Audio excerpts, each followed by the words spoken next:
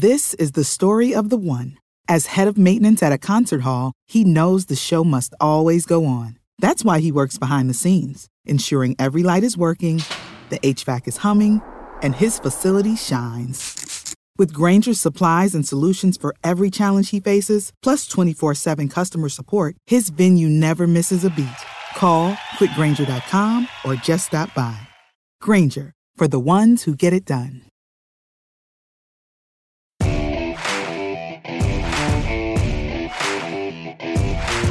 Don't miss out on your chance to listen to four-time Super Bowl champ Charlie Weiss on the only podcast solely devoted to everyone's favorite position in football, the quarterback. Listen for free now by subscribing wherever you get podcasts or by going to celebrityqb.com. Welcome to the Fantasy Throwdown Podcast, bringing you the latest in sports news, fantasy analysis, and opinions. Don't forget the hot takes. Can't have a sports show without hot takes these days. What about hot cakes, though? I want some hot cakes. Now, here's your host, ready to jump into the thick of things, Dwayne Callender. Hey, Throwdown Nation. Welcome to another edition of the Fantasy Throwdown Podcast. We just concluded week 3 of the NFL season, so we're going to talk about week 4 waiver wires. And first off, I'm going to be talking about the ridiculousness of the roughing the passer rule. We've seen it come up time and again, especially with the Packers, but they only have themselves to blame because they're the ones who started this whole mess in the first place. Ever since Aaron Rodgers injured his collarbone because Anthony Barr tackled him and fell on him, we've had this nonsensical rule being discussed, and now everyone's complaining about it because it shouldn't have even become an issue in the first place. That hit against Aaron Rodgers last year was perfectly legal. There is nothing wrong with being outside the pocket and a defender chasing you down, falling on top of you. It is impossible for a defender to cradle you and twist and move to throw your body weight on top of him and do that successfully without getting himself hurt. It doesn't make any sense. So I don't care about the Packers complaining that Clay Matthews keeps getting fined. They're the ones who started this mess. However, I blame the league for once again missing the entire purpose of the rule and it's a formality. If you're trying to keep quarterbacks safer, making it that much harder for defenders to tackle them is only going to cause defenders to hit quarterbacks harder because they know that they're going to get flagged for it anyway.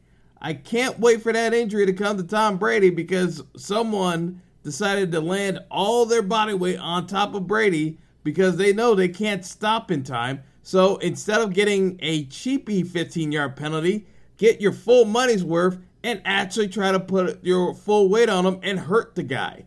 This is going to happen sooner than later. We've got 34 roughing the passer calls compared to 17 through this point in the season last year. If you're literally throwing flags twice as often, guess what? Teams know they're going to get flagged anyway, so they're better off doing their business and actually doing more damage to players. So this doesn't help player safety one iota. And guess what? The injuries to QBs are going to pile up because there's only so many quality QBs in the league. The 49ers season just ended because Jimmy Garoppolo blew out his ACL.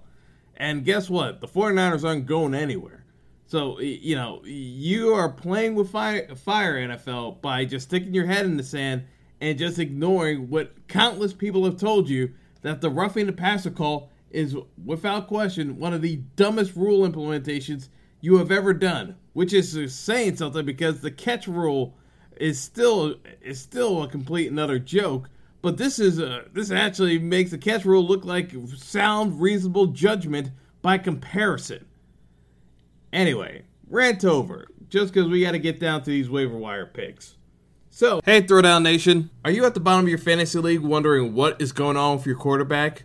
Well, I think I've got a new show that may just fit the bill for you. The show is called Celebrity QB, featuring 4-time Super Bowl champion coach Charlie Weiss. Unlike other football shows, you'll get the inside scoop on all things quarterbacks to get your burning questions answered, such as, is this the year Tom Brady finally looks his age? Can Aaron Rodgers actually play a full season on one healthy leg? And can Dak Prescott actually lead the Cowboys to a Super Bowl in spite of Jerry Jones? Coach Weiss and co-host Steve Stroud have got you covered on all things quarterbacks. Listen now on Apple Podcasts or any major media platform. Celebrity QB, everyone's favorite position. Hopefully, the folks who are listening to the show have been paying attention to the fact that Calvin Ridley should have been stashed on your roster a while ago, as well as Taj Boyd. But the issue here is, if Ridley and Boyd are off the board, and they should be, if not, Tyler Boyd and Calvin Ridley are absolutely the number one picks, but you've been good. You've already stashed them. Chris Godwin also should be off the board already. If you've been paying attention to the show, they should be off the board. So realistically, the guys we'll be looking at for waiver wire picks would be along the lines of Mike Williams of the Chargers, because he's starting to get more integrated with the offense. But also the fact that you can look at Geronimo Allison, because the chances are he should be already owned, but I keep looking at the statistics for Yahoo and ESPN, and he's still owned in less than 40% of leagues. I don't know what folks are doing with their rosters, but clearly they're not paying attention. So Geronimo Allison is a definite add. Here is one other name I will throw out there, and it is one that comes with some trepidation, but Sonny Michel of the Patriots, in that running back core, is eventually going to become the lead back. He started to get some touches. Rex Burkhead has been ineffective for the Patriots thus far, and he's injured. James White is a factor back, but realistically, he's just a pass catcher more often than not. He's not going to be running in between the tackles. The issue becomes that Sonny Michel is going to be the lead back for the Patriots. Now, does that mean he's going to be running back one status? No, because Dion Lewis was the most talented running back the Patriots have had in years, and he was fringe running back one aspect. So I would not give Michel anywhere close to that, but he's definitely a flex player right now, and I think he goes into running back two status in short order within the next 3 weeks. Other names to keep an eye out for that you may need to consider would be Vance McDonald, because he's going to be getting integrated into the Steelers offense more often. To me, if you've got injuries with your tight ends or you got Jordan Reed out on the bye, Vance McDonald is someone you can take a closer look at for your team. Guys that I would be looking to either drop or trade for whatever scraps you can get, this is just a no-brainer. Robbie Anderson, the Jets don't throw the ball deep down the field, so there's no point in owning Robbie Anderson. His whole value is coming off of his speed. He's not a real great route runner. He's not going to do a whole lot for you this year with the way the Jets are calling their offense. So he can be dropped. And Chris Hogan's time as being fantasy relevant is coming quickly to an end, because Julian Edelman is coming back, and Josh Gordon is learning the playbook as we speak for New England. Unless Gordon completely flames out, which is entirely possible, I just can't see Chris Hogan doing all that much. And even if Gordon flames out, I still think Hogan takes a backseat to pretty much everyone else on that team, because even Philip Dorsett has a more established role than Hogan at this point. I mean, if you're looking at Hogan's stat line, it's 1 catch for 11 yards, 3 catches for 42 yards, and 3 catches for 31 yards. He's run a ton of routes for New England, and he's still not being targeted by Brady. That should tell you something about Brady's comfort level with his receivers. I'm not sold on Hogan going forward, just given all the mix. Now, I know there are folks that are going to be looking at Jordy Nelson. just because he had a big day against the Dolphins. I'm not sold on that whatsoever. I mean, I already gave you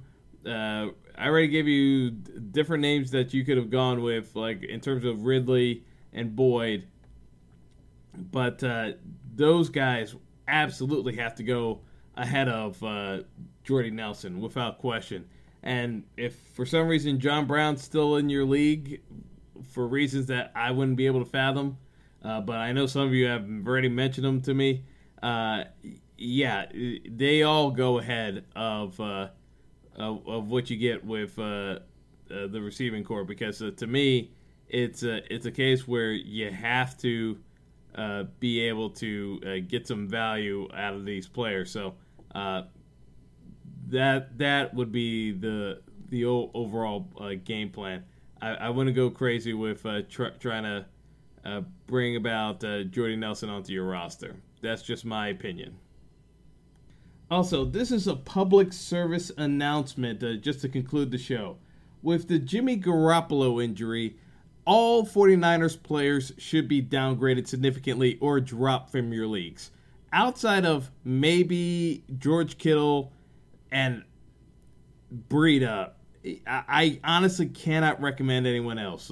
So, if you have Pierre Garçon, he's good as gone.